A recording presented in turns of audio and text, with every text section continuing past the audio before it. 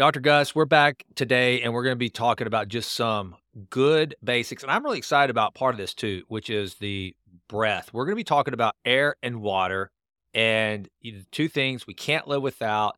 And we do have the fortunate ability to make healthier than what they otherwise would be. So it's kind of cool. And I think especially the air one, a lot of people don't realize. Bless you. Speaking of air there. Uh, these are some things that I think are that we kinda take for granted. I know that I do a lot. So, you tell me, where do we start? Air or water? Which would you like to start with? I wanted to start with water and then move to air, if Let's do that's it. good. Yeah, and I was thinking through our series and how we're trying to work through these foundations, and really, they're not elementary, but on some level they're elementary. They're first principles of how you maintain a healthy body, and that if you skip them, you're going to end up missing out. Like you're adding in all the next level biohacks and botanical therapeutics and peptides, and not attending to these things we've been discussing is going to end up not, you're not going to get the results you were hoping to get. And as I was doing the inventory and kind of where we're going to go next, and we have several topics, it just kind of dawned on me, how about air and water, the two things that if you're not attending to properly, it can really knock you out quick. And so I thought, let's do give people a basic primer on hydration, including some discussion on electrolytes and minerals and breath and how powerful breath is to impact our moment to moment health. I think that's a fantastic idea, and so as it relates to and one of the things I would really like to take away from this is just a good, simple I'm gonna go to the Tim Ferriss motto, "If this were easy, what would it look like?" And so, when it comes to water and having good water that is healthy, and first of all, maybe, like, what electrolytes are, what proper mineral structure, what that is, but I just wanted to keep it like a simple baseline in Mhm. my home at all times to stay properly hydrated. What does that look like? Because I guarantee you this audience, a lot of them are just like me. They have been they have been raised to believe that 8 8-ounce glasses of water, and that's what I need to do. I need to shoot for every day. Not being mindful of where the water comes from, not being mindful of what's in the water, all those sorts of things. So, let's just start there, making sure that it's very actionable for people, but then also I would be grateful if you define some of the terms like what electrolytes are, why are they important, and some of the things that you and I both use in our waters. I know that I use Element. That's kind of become my favorite electrolyte powder. Why are some better than the other? Talk about some of them have sugar. Just kind of give this audience an understanding of hydration and the different things that make up proper hydration. Yeah. Well, you've already pointed to the first one, and we discussed it in detail in toxicants, so we won't go too far on that one. The first principle is that whatever you're drinking is non-toxic. And so that means that the beverage, whatever it is, whether it's coffee or tea or some type of sparkling beverage or just pure water, has been filtered, that it doesn't have the heavy metals and glyphosate and other contaminants, the hydrocarbons that are so prevalent now in our water supply and pharmaceuticals and other things. Um, and hopefully you're drinking it mostly out of stainless steel or glass containers, so that you're also not getting the plasticizers or other chemicals into it. And also, of course, that you're not. You could just go, well, I'll just go drink water off the land then, but it's likely contaminated no matter how much you've tried to maintain your land. And you're still potentially dealing with Giardia, mepiasis, and many other potential parasites or bacterial diseases that you could get. So, ultimately, pure water that's non-toxic is critical. So the first principle is make sure what you're drinking isn't hurting you, that it's actually supporting you. And then there's really not a clean-cut answer to how much. That's individualized. And I get this question all the time, as you can imagine. We're not supposed to struggle this much over this question, to be honest with you. Our bodies are really tuned in to the concentration of the solutions in our bloodstream and in our cells. We have many different layers of sensors that are detecting different variables, and will cue thirst. It's like right after breath. It's if you don't have air, you can die with depending on your ability to tolerate, low oxygen environment, well, you can die within 3 minutes or 5 minutes or 10 minutes, you don't have water, you can die within a few days. And so our body actually, just like with eating, would teach us when we really need to drink. And the truth is that we need to drink when we feel an actual, desire for fluids, that our body is saying, hey, you're thirsty. And of course, we know what thirst feels like. I don't need to describe that to everybody. The challenge is just like with eating behavior, where we've run after beverages for different reasons. And I'm not saying not to enjoy a cup of coffee or organic coffee or herbal teas or sparkling water just as a pick me up, just as some way of like giving yourself something to drink or getting certain nutrients into your body. And by no means am I saying don't do that. But when we're doing that, not for thirst, but just for other reasons, we're kind of retuning that thirst sensor response.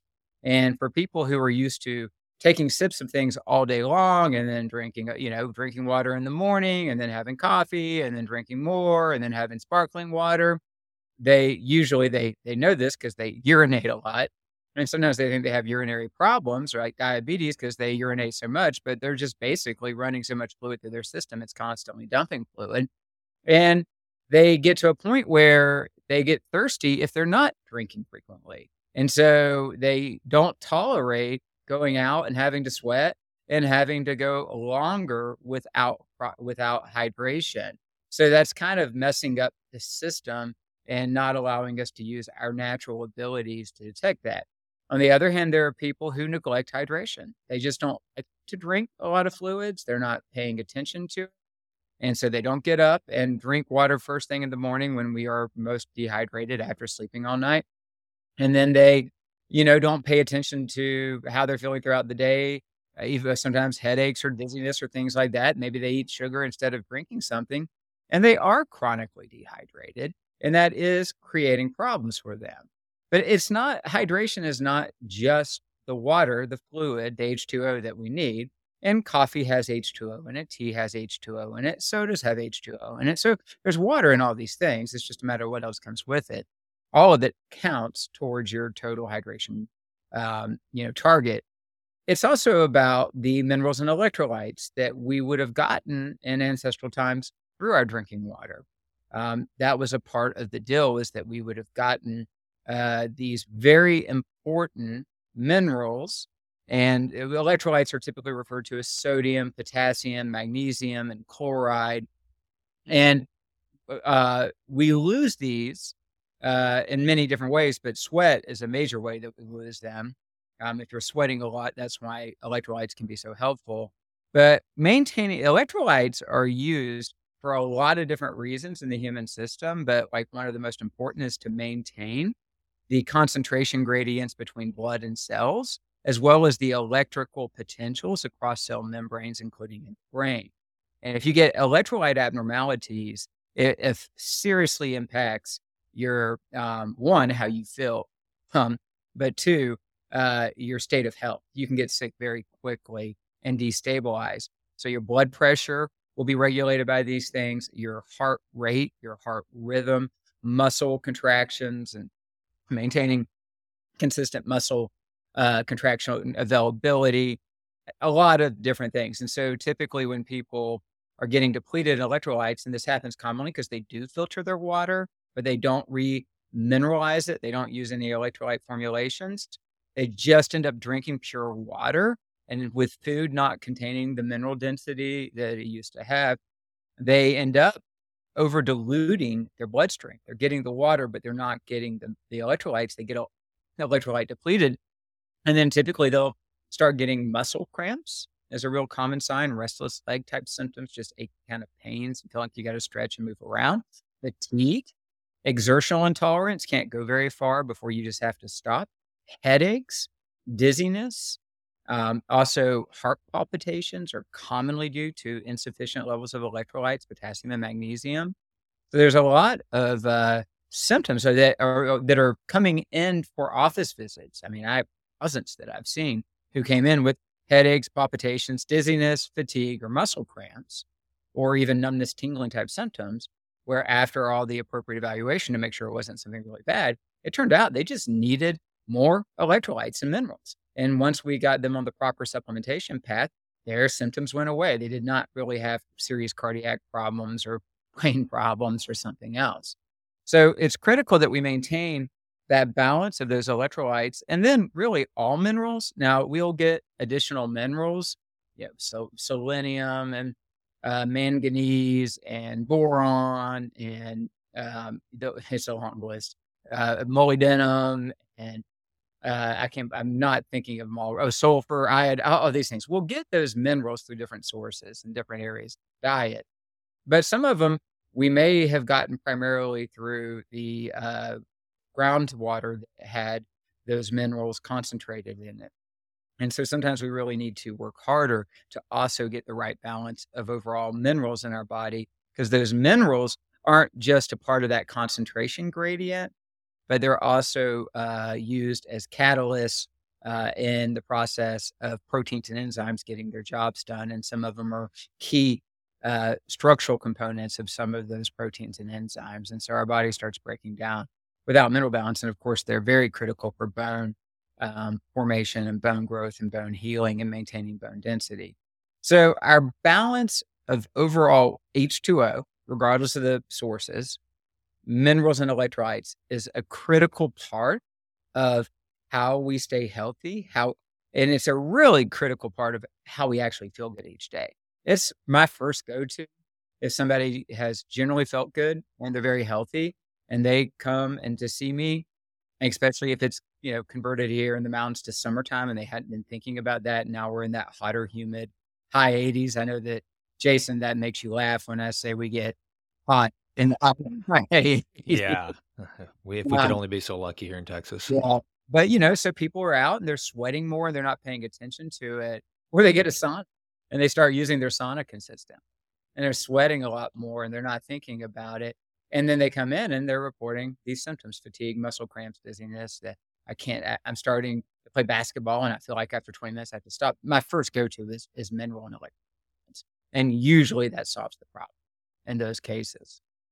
All right, so let's say that I don't have a reverse osmosis system. I only have like the filter that's on my refrigerator, and I want to start drinking healthier water. Or like even if it were only that first glass of water in the morning that I'm going to go to.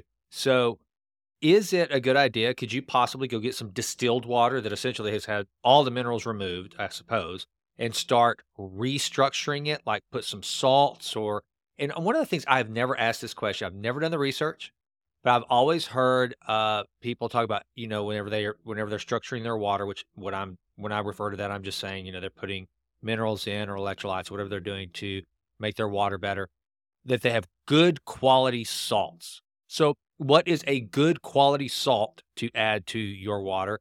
And what could someone do for that first glass of water to make sure that not only are they hydrating first thing in the morning after their night's sleep, but they're also getting the minerals right there at the front of the day? What does that protocol look like?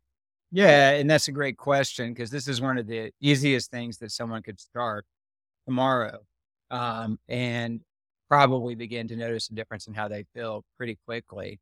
And so when you first get up in the morning, you are going to have, you're going to through the process of respiration and just kidney filtration. You're going to end up having, most people get up and they have to urinate. They empty a full bladder. That's a lot of fluid that's come off your body that it wanted to dump, but it's also dumping toxicants and excess, metabolites or minerals or things that it need to get rid of. And then throughout the night, as you're breathing while you're sleeping, you're also ultimately dehydrating yourself somewhat. And so when you first wake up, you're functionally dehydrated a little bit. And one of the best things to do, even if you're going to have that cup of coffee, is to go ahead and start with a glass of water. Now, for some people, that could be 12 ounces. For some, it could be 16. A lot of people will go ahead and go with a bigger amount. Now, you might have heart, some of you might have medications called diuretics to control your blood pressure or for some reduced heart function or for a liver issue. And in that case, you're going to discuss this with your doctor because that's a little bit different ballgame that we're talking about when you're already having your fluid balance managed because of a health condition. So we're going to make sure that if that's you, then I want you to make sure that you're discussing this with your physician regarding your hydration needs. But even for individuals in that state, they're not going to get hurt by just 8 ounces of water. And I wouldn't do distill. I think you can buy containers of spring water that are purified, that are pure, or you can buy containers of like natural water, mineralized water. For people who will pay for it, the Icelandic brand is one of the best low deuterium, like clean, pure waters you can get. And that's a great one. Or you can just buy, as we discussed in the toxic panel, a pitcher from like Epic Water. And you just pour some of your tap water through that carbon filter and you pour that into your glass. And then you have options of what to add. Adding some form of electrolytes will be good for you. A little sodium, we're not talking about a high dose of sodium that's going to mess up, again, your treatment regimen, but a little bit of sodium, potassium, phosphorus, magnesium, and other minerals will really help you. Well, how can we get that done? There's a variety of ways to do that, and there's some very good products. I personally, and I don't even mix this in, I just take it straight up. I am a big fan of the product made by Beam Minerals. That's BAM Minerals, and we can put a link with, it is an affiliate link into the code. Beam Minerals are full spectrum mineral complexes, and they have 2 solutions. They contain what are called fulvic and humic acid, which are natural detoxifying agents that are critical for us. They help in our gut. They detox glyphosate. They're good for our mitochondria, and they help deliver nutrients into cells. The electrolytes formula has full spectrum electrolyte support. I have found that people who really deal with muscle cramps get remarkable results with that electrolyte solution. So that's one option would be, okay, I'll get the Beam Minerals and I'll have my half ounce of each one every day, just like it says on the bottle. And you could pour that into your water, or you could just take them straight up right around the time you drink the water. And that would be a good way of replenishing minerals and electrolytes. Another great product, and people call it by different terms, but Quinton or Quinton, some people call it Quinton, that you can buy through different vendors. They have what are called hypertonic packets or solutions, and this is water that's hypermineralized. It has more sodium, potassium. It's actually very pure seawater that they take through a process that's very mineral rich. And that's a very popular product to add in a packet of that to your water. And then later in the day, if you're going to go engage in intensive exercise, have another packet. And that can be a really good option. You mentioned Element. Element's great. Element is a high sodium product. I do recommend that for people who are going to sweat a lot. I don't know that you need it first thing in the morning, but it's great if you're going to go engage in sustained activity where you're sweating. Element can be a wonderful source of, especially sodium, potassium, magnesium replenishment, and that can be great. There are many available non-toxic electrolyte tablets and things that you can drop into your water. You can find those at health food stores. There's a lot of different brands. You just read the label and make sure they don't have sugar and additives and things like that. Now, the easiest thing, though, you don't want to go buy anything special, is you can just add some sea salt to your water. And there are a lot of good quality sea salts. There are also bad quality sea salts. So typically a pure organic sea salt. I like the brand. It's not really a sea salt. It comes from mines out of Utah, I believe, but it might be Colorado, but it's called Redmond's, Redmods. Redmond sea salt is a great, highly mineralized, pure salt. And you just pinch a little bit in there. You don't make it taste like seawater. You'll get just a slight salty hint on the water. That's all you need, a pinch of that. And for many of my patients who want to keep it easy and cheap, they buy a box of Redmond sea salt and they just simply add a small pinch to their drinking water throughout the day to get back minerals, which I think is a great way to do it. Or you can use a variety of these resources. I use the Beam Minerals every day. I have my whole family do that because of the benefits. And then I might use one of those Quinton packages occasionally if I'm feeling a little bit depleted. So there's a lot of ways to get this done. The sea salt's probably the easiest one. Now, another couple of things that you might consider doing if you tolerate them well, a morning concoction, they can add a lot of additional benefits are lemon, ascorbic acid. More lemon in the water adds some various health benefits, including some vitamin C. So if you like lemon, you could squeeze some lemon in there with your salt. A lot of people might add some apple cider vinegar. You don't have to do that, but for some people, they find that their gut function is better and they feel better if they have a little shot of apple cider vinegar in there as well. And the acetic acid, there are some potential metabolic benefits associated with that. That's the acid in the form of apple cider vinegar. But that could get kind of gross too. Lemon and apple cider vinegar and salt. And that's what I think most people would agree with. Although people who are really into this learn to tolerate it because they feel a lot better when they do it. Now, another one of my favorite additives are the hydrogen magnesium tablets, where you actually hydrogen enrich the water. I know this might sound cuckoo, but you do get more magnesium as well. But hydrogen ions, free hydrogen ions, are incredibly powerful antioxidants that are delivered right through our gut into our bloodstream, right through the cell membranes. And they are powerful mitochondrial antioxidants, and they can really improve how we feel and help our bodies recover. And so, yeah, we maintain those at the office. We order a specific brand that's got, the very high parts per million. And you could add a couple of those. So, my personal morning routine is to have about 12 ounces of water along with my bean minerals and to drop a couple of those hydrogen tablets in there and maybe squeeze some lemon in there. So there's not a lot of ways to get this wrong other than having toxic stuff and bad quality stuff or just drinking pure, dilute, dilute water that doesn't have any mineral concentration in it whatsoever. One of the things that I wanted to bring up too that I think people need to be hesitant to consume are a lot of these drinks that are coming on the market. Well, there's the old, Gatorade. People think that, well, if I drink Gatorade, that I'm getting, it says, I mean, it's advertised, it's got electrolytes and all that. So you got Gatorade, and one that I think is even sneakier than Gatorade. I think most people know how to make an educated choice on Gatorade. Gatorade's full of sugar, and it has its place, I suppose. I don't want to bash Gatorade, but whatever. But it also has dyes. I could go on and on about all the crap that's in Gatorade. But the one that I do think is pretty sneaky is Propel. And Propel, a lot because a good example. My mom was buying Propel by the cases, and I was drinking Propel, and all of a sudden I realized I was getting headaches. I was constipated, and my lips were getting chapped really easily, and I didn't know why. Because I'm like, why am I getting chapped lips and having what felt like a dehydration headache whenever I'm, crushing all this Propel, which is sugar free. It comes in a powder form, and I'm making my own. I'm like, this stuff's supposed to be really good, and it's not that good for you at all.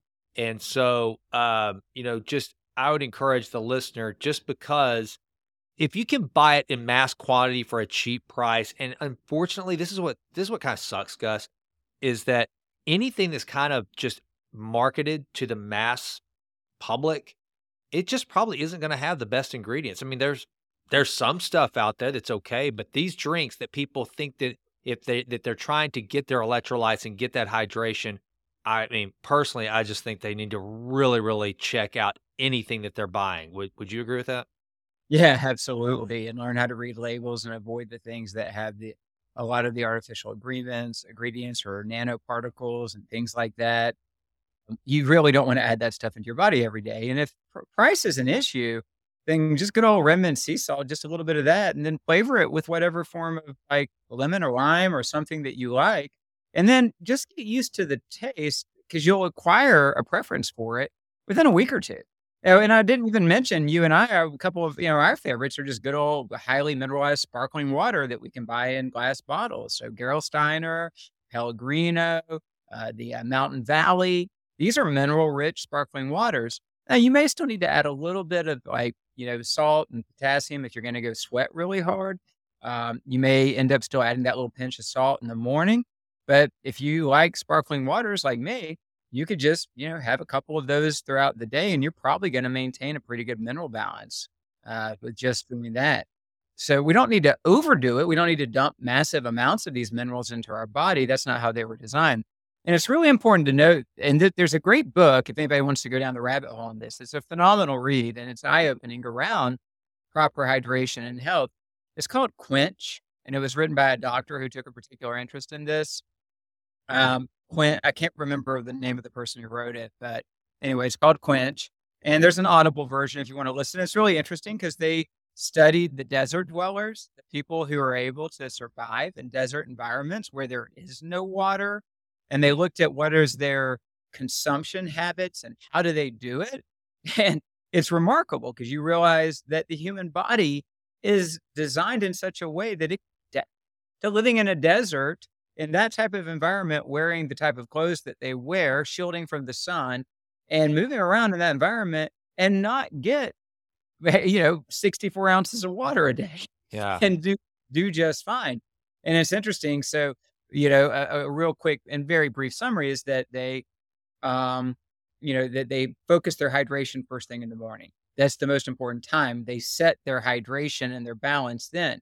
Then they also use tools that maintain the water density, and it's the way that it's taken into cells and utilized. And it was not really the density of the water; it's how it's delivered.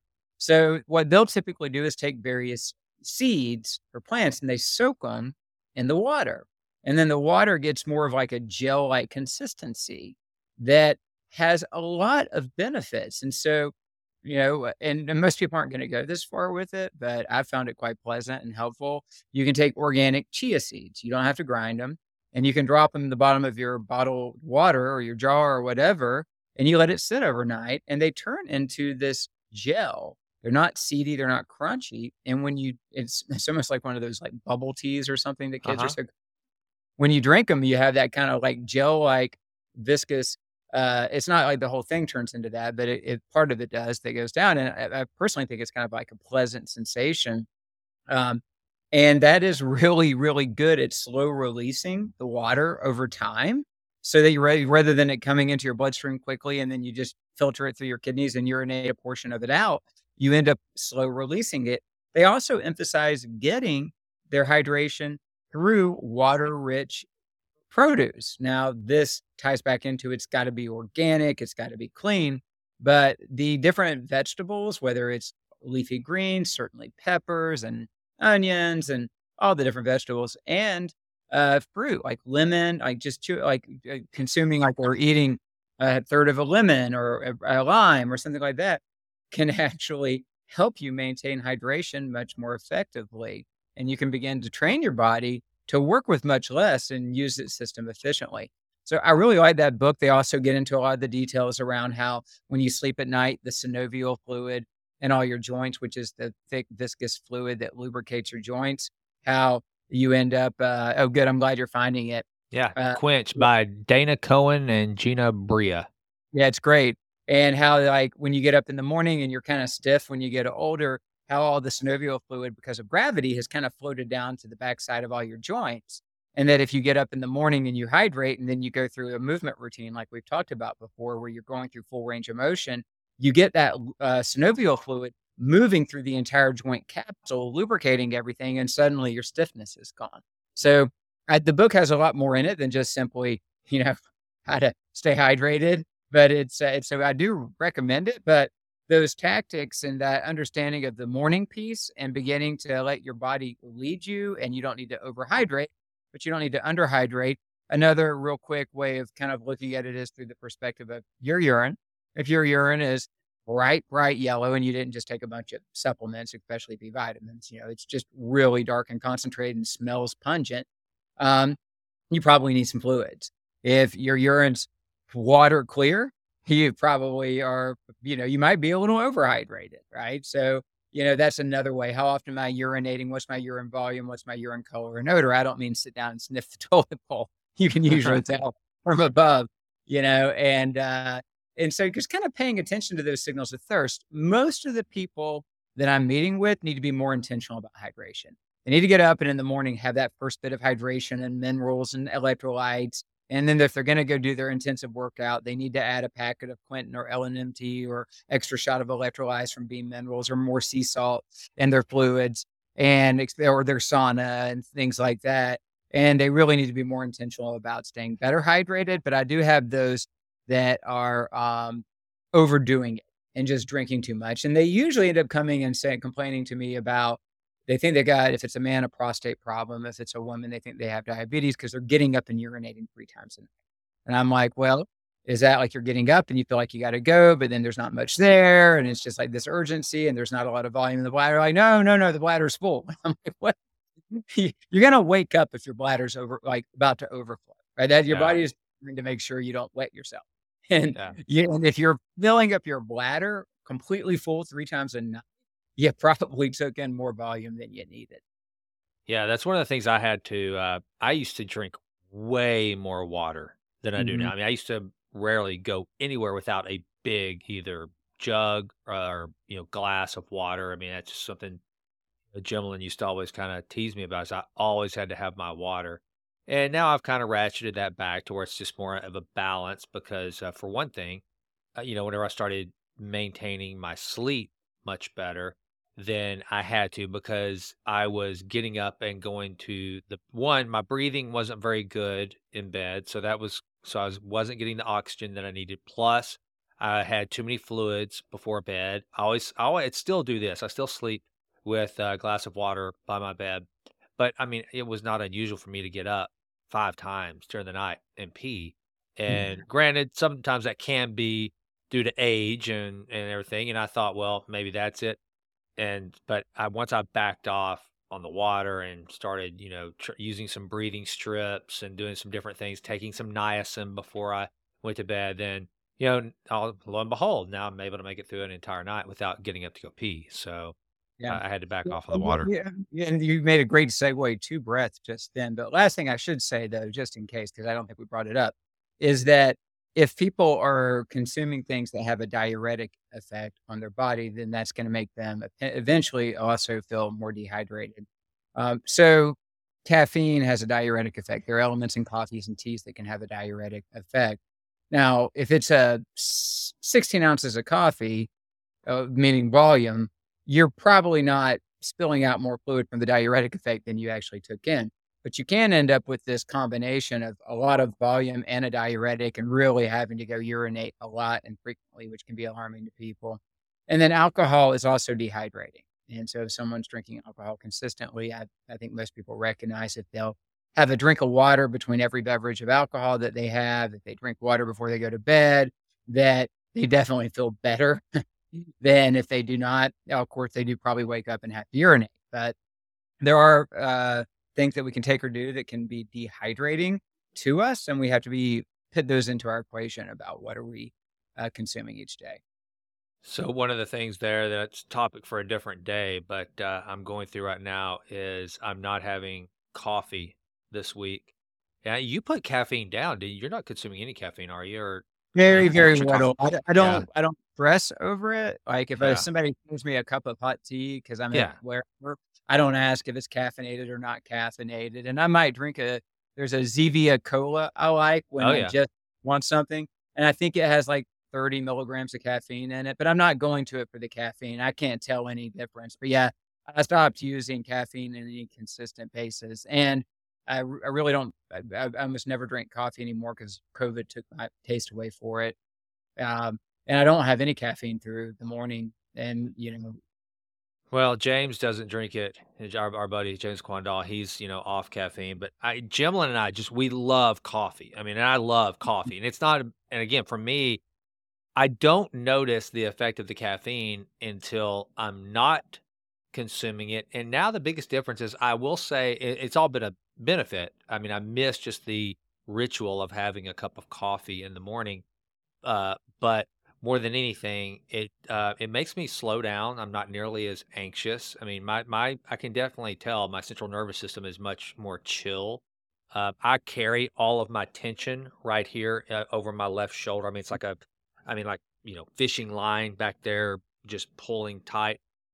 And I don't have that because I don't have the caffeine in my system, and then so the only thing I drink besides coffee is mineral water or spring water or something like that, or and yeah, almond milk. yeah, most people have overused caffeine, most have. And Yeah. even if you're only having that 1 or 2 cups of coffee, depending on the type of brew, it could still have a lot of caffeine. And we create a lot of nervous system adaptations, adrenal adaptations from that continued response. And for most people, they're not getting a lot of benefit, they're getting a lot of downside. And when they wean off and clear it, they can recognize that 1, it wasn't making them feel any better, and 2, they can notice a dramatic difference in how they feel when they get it. When I used to enjoy coffee, I had already switched us to a half calf, half decaf brew because we have this machine that grinds it, and I would just kinda mix the beans in there, and then I would slowly my wife never even knew, but she loves her coffee. I slowly would go with, like, 2 bags of decaf to 1. So, they make really good organic, fresh, like, roasted, decaffeinated, beans or the and you that's a way to if you still wanna enjoy your coffee, get it and not get back on the caffeine train. Well, I tell you why I did it, and that kinda leads into because I know it's gonna have something to do with breath is, I've told you I've been struggling with my not sleeping. I don't struggle to sleep.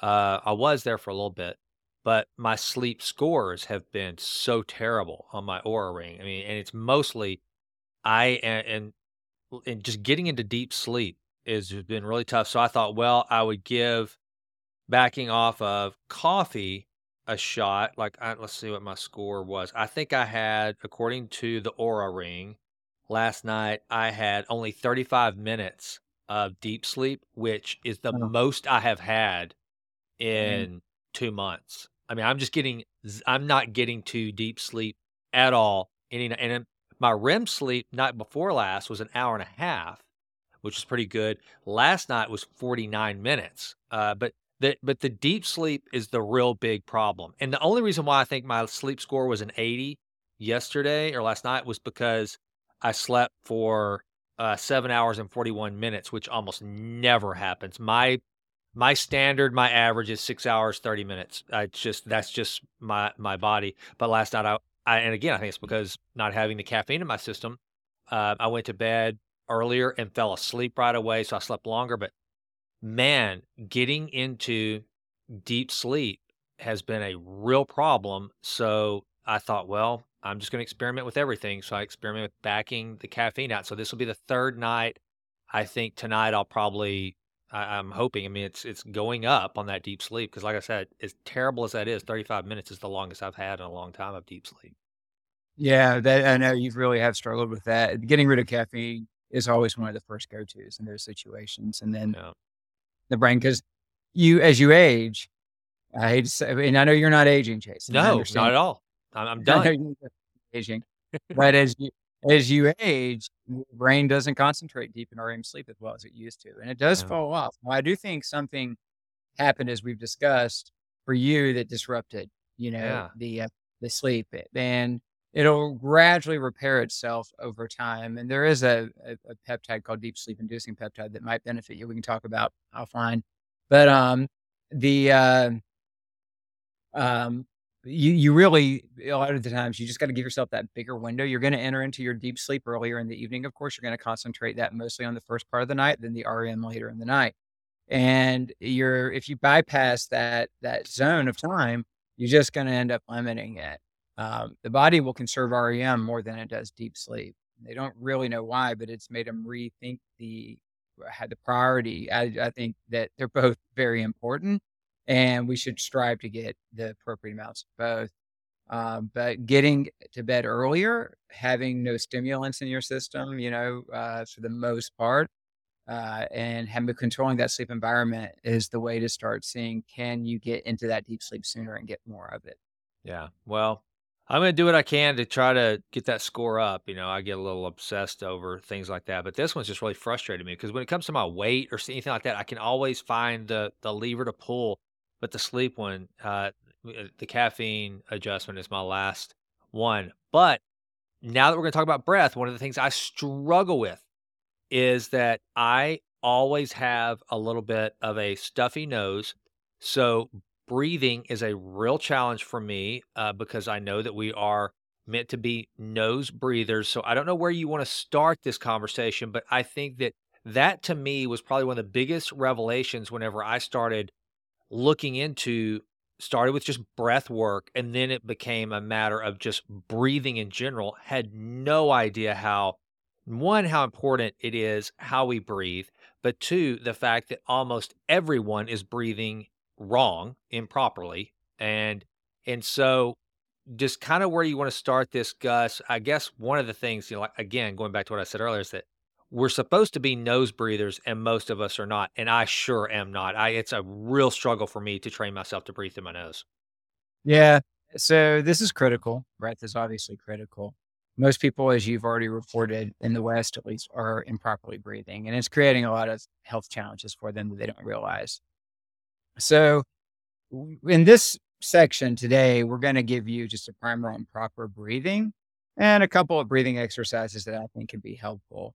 Then there's the whole topic of breath work, which you could do 5-hour courses on for all the different styles of breath work you can use to modulate your nervous system. And I love them. They're really effective.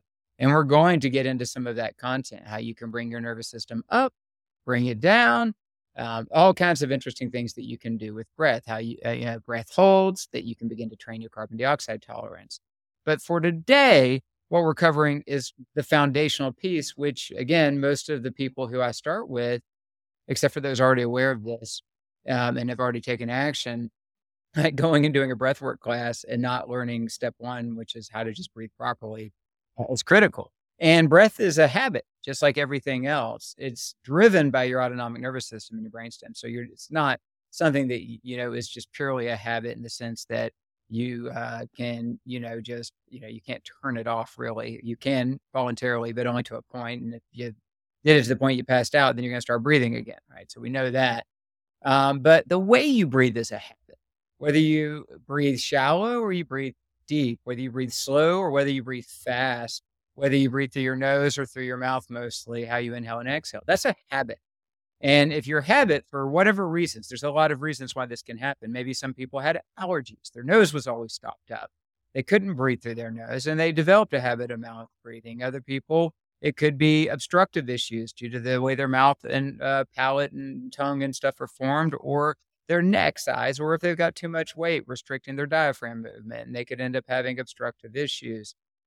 So there's a lot of different reasons why this may have happened. But if you develop the habit of breathing in and out mostly through your mouth and not through your nose, well, there's an enormous amount of health consequences to that. And you can't just say, oh, well, then I'll just change to become a nasal breather. You actually have to really work at it. You have to become mindful and intentional. And that's the big piece with the breath, because you don't really have to pay attention to it. You're going to keep breathing, but you actually will need to become very mindful about your breath patterns if you want to change them. Just like hydration, the upside of getting this right is so enormous, and the downside is so severe. It's really worth the effort to transition your breathing. And if you do it in a very proactive fashion, using mouth taping and breathing exercises daily and doing breath inventories every hour to check your breathing and how you're breathing and reset that, you can often accomplish this within 2 or 3 weeks and get all the benefits.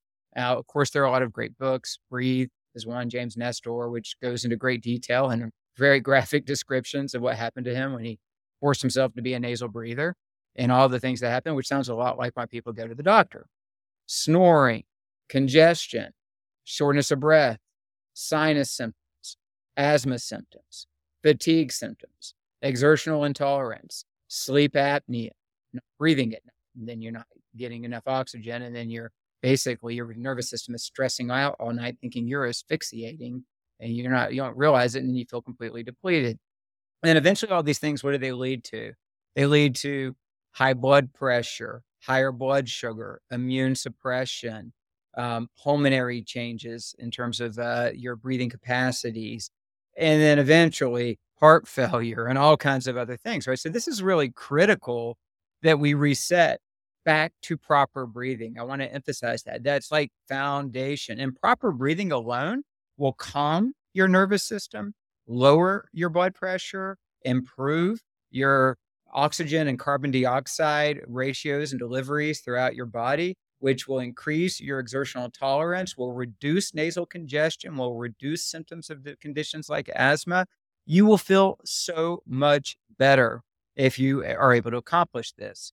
So I'd like to start by just describing what is proper breathing, and then we can talk about some of the strategies you can use if you have some of these challenges. But I'm going to start with just what would it look like if you can to start proper breathing.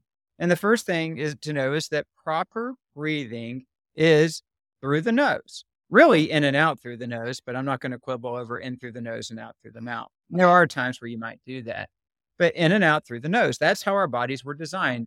we can actually, as we move the air through our nose, and this is well described in many books, so I won't go into all the details, but we filter and humidify it. That's with all the little hairs and things, and the lining of our nose is designed to do that. We have this high presence of immunoglobulins and immune cells in our nose so that we can pick up on invading pathogens and viruses and things like that, so that we can go ahead and eradicate them and protect them from getting deeper into our airway and causing infections and problems. And we have nitric oxide producing receptors and sensors that increase nitric oxide production, which we did a whole episode on and talked about the importance of that so we can improve blood delivery.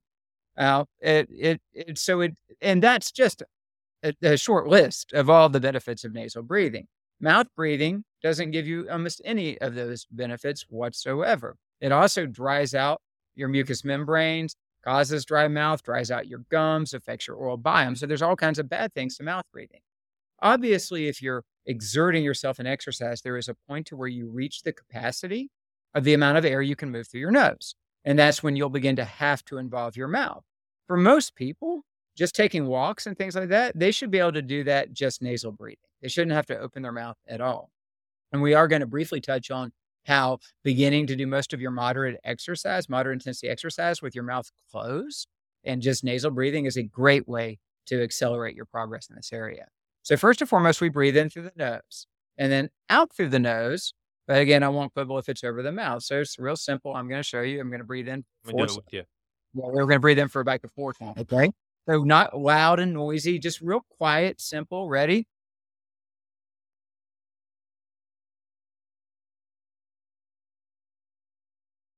That's it. And then out through the nose. Now, what I just did was like a 4 count in, a 4 count out. That's like 4 seconds in, 4 seconds out, 8-second breath. Okay. That's called symmetrical breathing too, where your exhale matches your inhale. And so essentially, and you can then begin to work on those ratios. Again, that's for another day. For now, I'm not going to, again, worry about so that was in through the nose, out through the nose. Nice, quiet, easy. We were just like. Now, the next principle of the breathing is into the belly, not the chest. At rest, not under extreme exertion, the main respiratory muscle we should be using is our diaphragm. Right? Now, we don't need to do a lot of chest expansion when we're just taking breaths for normal, just maintaining normal oxygenation while we're at rest or having a conversation or walking around slowly or whatever. So our diaphragm, our big breathing muscle, is designed to expand down into the belly. It creates a pressure gradient, pulls air into the lungs. It's a very powerful muscle. For most people, it becomes weak and less flexible because it's not getting used properly, and you actually have to retrain your diaphragm. So you focus on putting a hand on your belly and a hand on your chest so that you can feel what's moving. And then you're going to breathe in through your nose, and you're going to actually see, can I just move my belly and not my chest? Can I initiate respiration and only have my belly expanding outward and my chest sitting flat? So it's like this. We'll do it for a 4 count.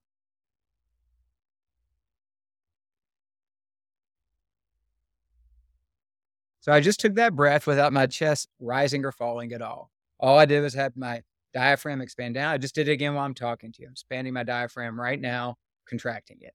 Just moving air in and out while I'm talking to you without my chest moving. Okay. So we got to start really focusing on breathing into the belly through the nose. You're pulling from your belly through your nose. Picture that like this. You're pulling from the belly and it's pulling through the nose. And it feels really relaxing to do this. Like it calms you down. It feels peaceful. Yeah. It feels good.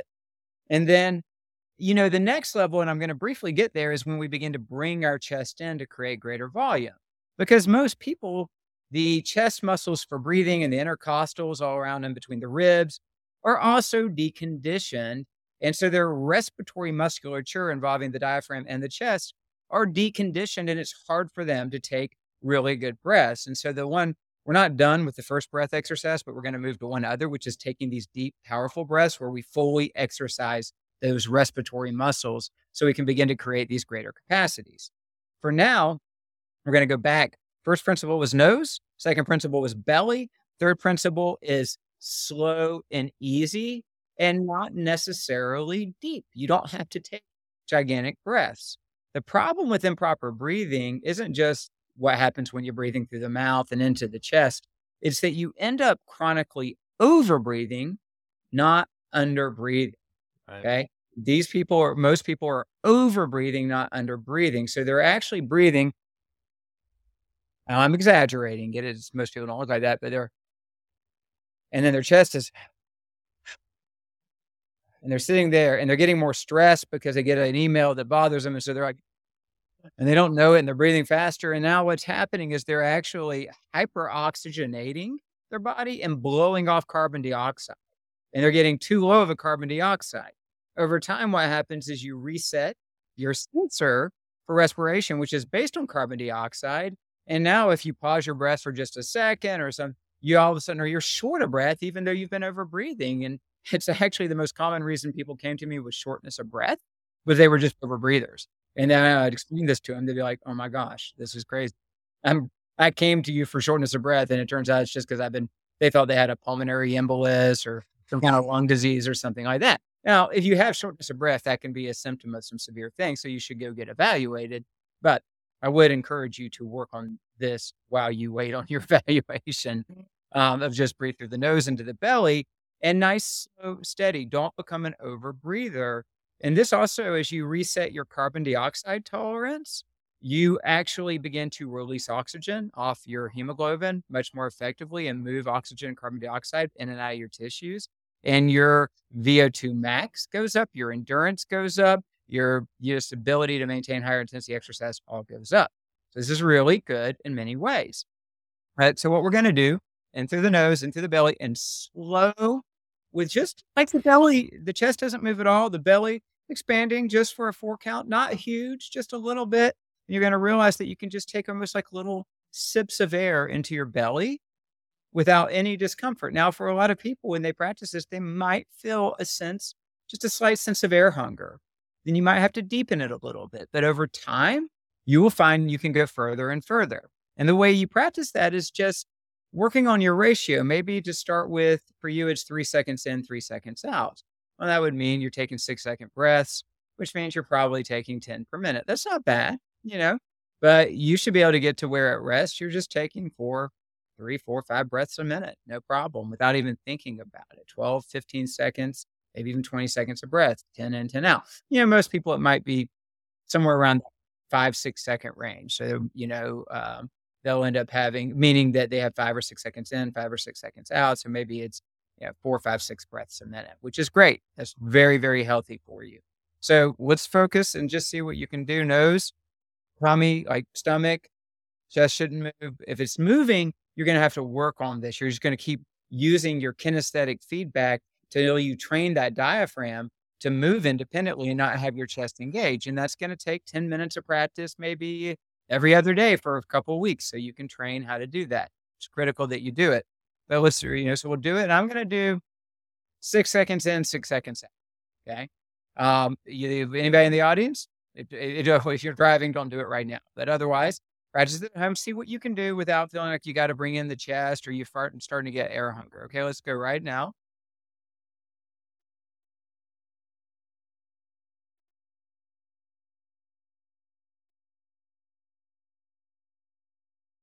I think that was around 6 and 6. I don't know. It's got a real calming effect too. It's kind of like totally calming. And you probably like me, Jason, because you probably felt like you could have easily gone 10 seconds in, 10 seconds. Sure. Yeah. And one of the things that I've really started doing a lot, and well, maybe you'll get to this, is box breathing. And so to calm myself down. I wasn't going to today. I wanted to say box breathing, jungle breathing, Wim Hof breathing is a special episode. Cool. But just so the listeners know, we've mentioned many times in my book, Authentic Health, that you can buy very inexpensively on Amazon an Audible ebook or written form, like hard book form, or you can download the ebook and audio files for free at ebook.drgusvickery.com. You can have it for free. The chapter on stress and breath describes exactly what I've just walked you through with picture. Okay. So everything we're just teaching you about proper breathing, the exercises for proper breathing, how to exercise your respiratory muscles, and box breathing and additional breathing techniques are all there in a chapter that might be 15 pages. So If you want a written version with instructions, you can download that for free and just read that chapter, or you can buy the book if you want and read the chapter. But it's all right there in that book, Authentic Health. And it's so helpful. It's just like everything else in the book that I know I've talked to ad nauseum at this point. It's very just straightforward, and I'm telling you, if nothing else, one of the biggest benefits for me understanding breath work is the calming of it, calming my central nervous system. And one of the things that I use this for is like, because especially like whenever I was having trouble sleeping here recently, is if I could just lay and just start to really count my breaths and calm myself, it really helped in that instance. And then also in just some of those kind of higher pressure situations, I mean, just breathing does a good job. It really kinda calming you, but I will say that one of the things I really struggle with that I've tried to, do more of is the nose breathing in Mhm. cardio work, when I'm working out, trying to do some now, do you ever and this will probably be for one of our more deep dives. Gus, have you ever looked into using kind of holding your breath at the end of the workout to induce hypoxia to Mhm. kind of, yeah, okay. So that's something that I just learned, probably about a year ago. I don't do it as much as I was, but like, doing like pull-ups while holding my breath at the end of a workout to Yeah, like induce hypoxia yeah. when I've actually got an entire outline for the full breathwork course that we just need to go ahead and record and make awesome. available. That takes people through the basic lessons and then the advanced lessons and how to build carbon dioxide tolerance and Yeah. improve athletic performance and all of those things. And once you begin to receive from your body the signals it's sending you and properly interpret them, you'll know what you need to do. You'll be able to sense your heart rate and whether it's going up or down and whether you need to calm your nervous system. Or there might be times where you're almost too relaxed and you've got this really important meeting coming up. This is how I feel right before I'm meeting with Jason Wright every time. I'm Yeah, really relaxed I and bet. I'm like, oh my gosh, I got to get together with Jason. Oh my gosh, yeah. And I better get myself on. Yeah, Oh and my you'll g be able to get forms of breathing that'll absolutely activate adrenaline and totally increase dopamine and make you go to focused, high energy states.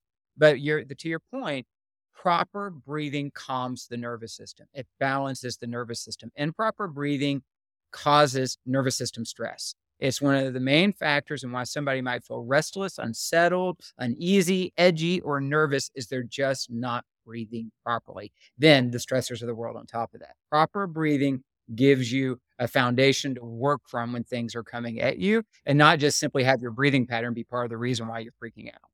Yeah, that's it's amazing, and then, like, whenever I think it was in James Nestor's book where he talked about just the healing that can come from just Mhm. proper breath, like, I mean, just things that you would never think about that have to do with just improper breathing, and it's kind of mind-boggling, and so important is breathing that, where I read almost probably more about breath work than in any other thing that I tackle is the Navy SEALs. Right now I'm going through this deal. I've told you about this 8 weeks to SEAL Fit, and that came from reading a lot of Mark Devine's work and watching his videos. He's the creator of SEAL Fit, the founder of that training program. And Mark Devine, he credits so much of his success as a Navy SEAL and becoming a Navy SEAL to first understanding proper breath work, breath work. And he'll tell you in the high stress situations that they find themselves in as Navy SEALs and as part of Bud's training, so much of their training revolves around calming the mind through breath work. And, it's really, and like whenever I'm doing a really high intensity workout now, my first go to is to try to control my breath. Now, that doesn't mean that I'm always going to be able to just keep crushing it at whatever level I'm going at that time. But when you can start to mentally just create a cadence with your breath, it is a game changer because like you said, and I know we'll go into this in another course, when you can start to, and it's fun when you're wearing a heart rate monitor and you can start to kind of manipulate your heart rate when it wants to just throw up. Because a lot of it, and you're the physician, you know this better than I, a lot of the time it's your brain kind of saying, whoa, shortness of breath, something's wrong, something's malfunctioning, and then you have to kind of override it breathe deep to show just to kind of show your brain, no, look, we've got all the air, all the breath we want. We're Mhm. just taxing our body a little bit more, and your heart rate will follow suit. And it's really kind of fun. It's kind of a trip to sit there and Yeah, watch that it is. happen. And again, for this, what we've just taught you about, breathe through the nose into the belly, small sips of air, slow and easy. Right now, we're just teaching you how to do it symmetrically. You can change the pacing, go in and out if you want, but it might be easy just to stick with 4, 4, 5, 5. Just practicing. Like what I recommend you do is first do an inventory on your breathing. And am I breathing through my nose or my mouth? Am I breathing into my belly or my chest? Yeah. What is my breathing pace? And then if you realize you need to do this, then you'll start practicing it. And maybe you'll practice it 5 minutes in the morning, just to start your day, to set the pattern. And then once an hour or hour, every hour and a half, whatever works for you, you set a little reminder, a little bing from your computer or smartphone. Because a lot of times people who are doing desk work are going to be leaned over, posture's starting to fall in a little bit. They're getting tired. They're getting stressed. They've been staring at the screen. And then that's where they're like, and they don't know it, and they're starting to and then I gotta go get a donut or something like that, and it's just because they've really they're breathing improperly and their posture is terrible and there's all this stress, and so stopping and doing and we're gonna be doing a posture biomechanical episode, and it's also in the book, by the way, and that is part of the breathing chapter. But basically stopping and saying, "Okay, am I sitting upright properly? Do I have room to breathe? Can my diaphragm expanded in my belly? My chest able to expand normally? How am I breathing? Okay, I'm going to take 1 minute and just do, my 4-4 breathing. Just reset the pattern. You just keep doing that throughout the day. You keep doing it. One, you get to retrain the pattern so you don't have to do that. I don't do this anymore because it's just what I do all the time. If I stop and check myself, I'll usually be doing what I'm suggesting to you, but I had to train myself to do it. It wasn't like I was naturally gifted at it or something like that. Um, Two, every time you do it, you're going to feel better. You within a minute of just doing that type of breathing, you'll want to keep going, right? You'll want to go another minute or two because you'll just feel like relaxed and better and just more clear headed. And if you thought you needed to go get some sugar or some caffeine, you'll realize, no, I don't. I feel a whole lot better. So it's really critical that you start doing this inventory and you start just checking yourself and beginning this simple process of what we just taught you. There is one other thing I'd like to share real quickly that I think could be helpful to do once a day or every other day, and that's just so we can begin to condition the respiratory system. Do we have time for that, Jason? It'll just take a Absolutely. minute. Let's do it. Let's do it. Okay. So this is your other exercise, and this one might feel a little more challenging. Just like before, we're going to be breathing in through the nose, and then you can exhale through your mouth and nose or out through your nose or mouth, whatever you want to do. This is about taking big, deep breaths so that we fully expand our breathing, like we fully utilize our breathing capacity. This is going to be slow and steady, and it goes in 3 phases. The first phase is we fill the belly up. So we're going to move that diaphragm again. I've got my hand on my belly. I know you can't quite see it, but we're going to fill the belly up first, right? Like we're going to expand the belly, and that's phase 1. Then phase 2 is once we've hit the limit of where the belly goes, you'll come to a stop. You can't pull any more air. We're going to expand the chest. So that's where we'll go, right? And so we'll expand that chest until we hit our stop. Now, when we hit that stop, there's still a third phase. And this is where it gets challenging. You're going to pull air into these upper, like right around your clavicles and these little recesses, these upper apexes of your lung. When you do that, you're almost going to be straining a little. You might even feel like you're wheezing slightly. You might feel a little bit of a burning sensation, a little bit of a discomfort, and you're only going to be able to do it for a few seconds. Okay, so this is what it kind of looks like. I know you can't see me fully, but I'm going to show you real quick. I'm going to breathe out and breathe in and breathe out fully. And now belly, chest,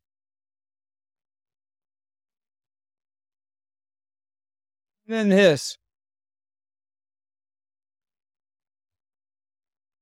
Dang. Okay.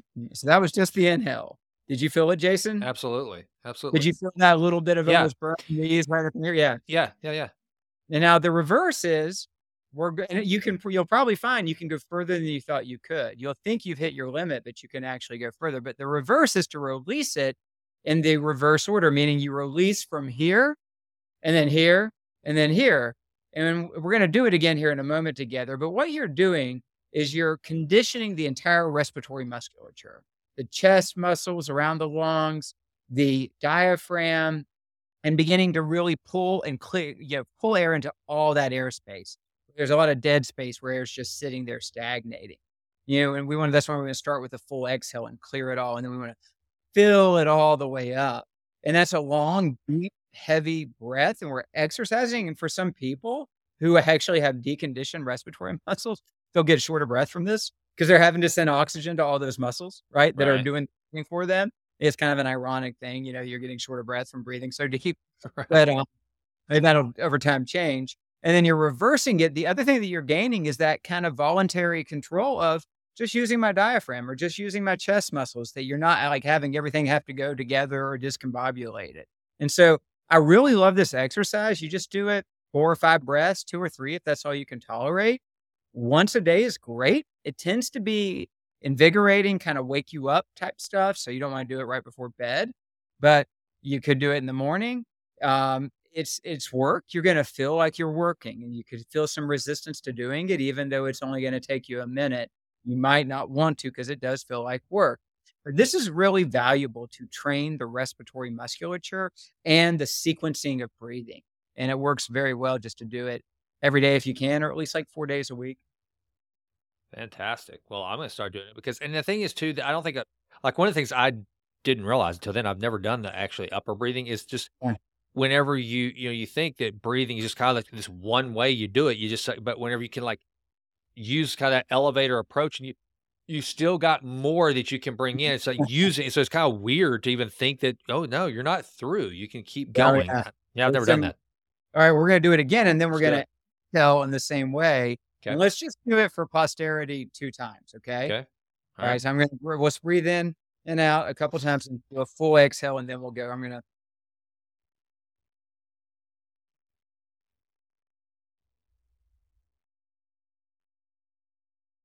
Alright, let's go.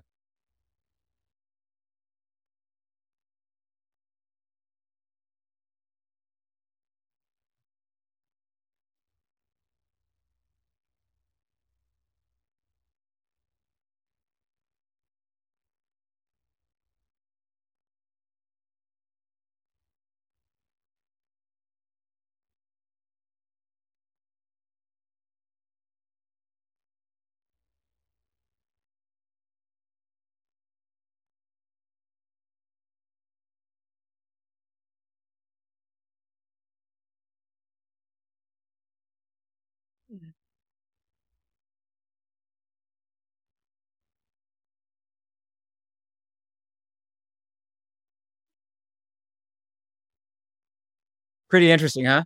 Yeah. Yeah. It's cool. And Yeah. it's just relaxing afterwards too. That's what I love about it. Yeah, Yeah. you That's intense though. it is. Yeah, but it is the best way to maintain your the conditioning of your respiratory system.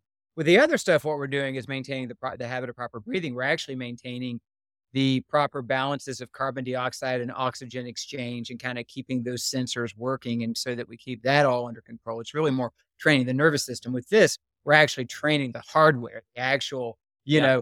structure of that respiratory system. Awesome, man. Well, I think that's pretty cool, dude. So, I mean, folks, go hydrate and breathe. Yeah, So, amazing. I I know, mean, I was thinking, I was like, we've done this nitric oxide and glutathione and amino acids. I was like, what about air and water?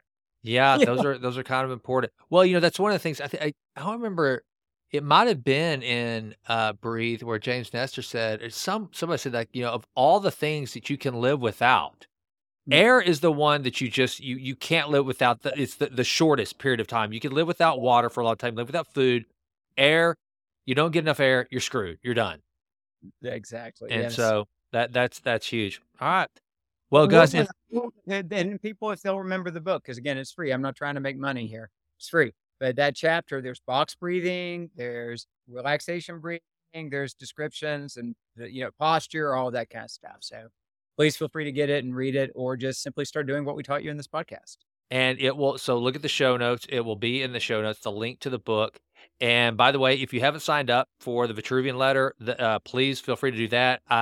In the most recent one, I followed Troy's lead and I cataloged all of these episodes. So People have them all in one place. You can just go and you can literally start looking at this as kind of like a health optimization masterclass. That's what we're trying to bring you guys for free. I mean, with Dr. Gus, I mean, it's pretty cool. And so you can get that there. And maybe what I'll do is just create some sort of a landing page or something where they can get all the episodes. I mean, I think that I want people to have this easily at their fingertips and go through, from the foundation of gut all the way through to where we are and where we're headed. So folks be looking for that. And if you have any questions, if you have any suggestions, if there's something that if we've given you some information that made you ask further questions, which is not unusual because you will find that the further from shore you get, the deeper the water, the more you think you know, the less you realize you knew. At least that's been my experience. So send it to us. DM me through Instagram, shoot me an email, whatever you need to do. But we want to answer all your questions. Yeah, Sound good? absolutely. It sounds great. All right, Gus. Well, thanks for another awesome, authentic Health Friday. Folks, thanks for listening. He's Gus. I'm Jason, and we're out.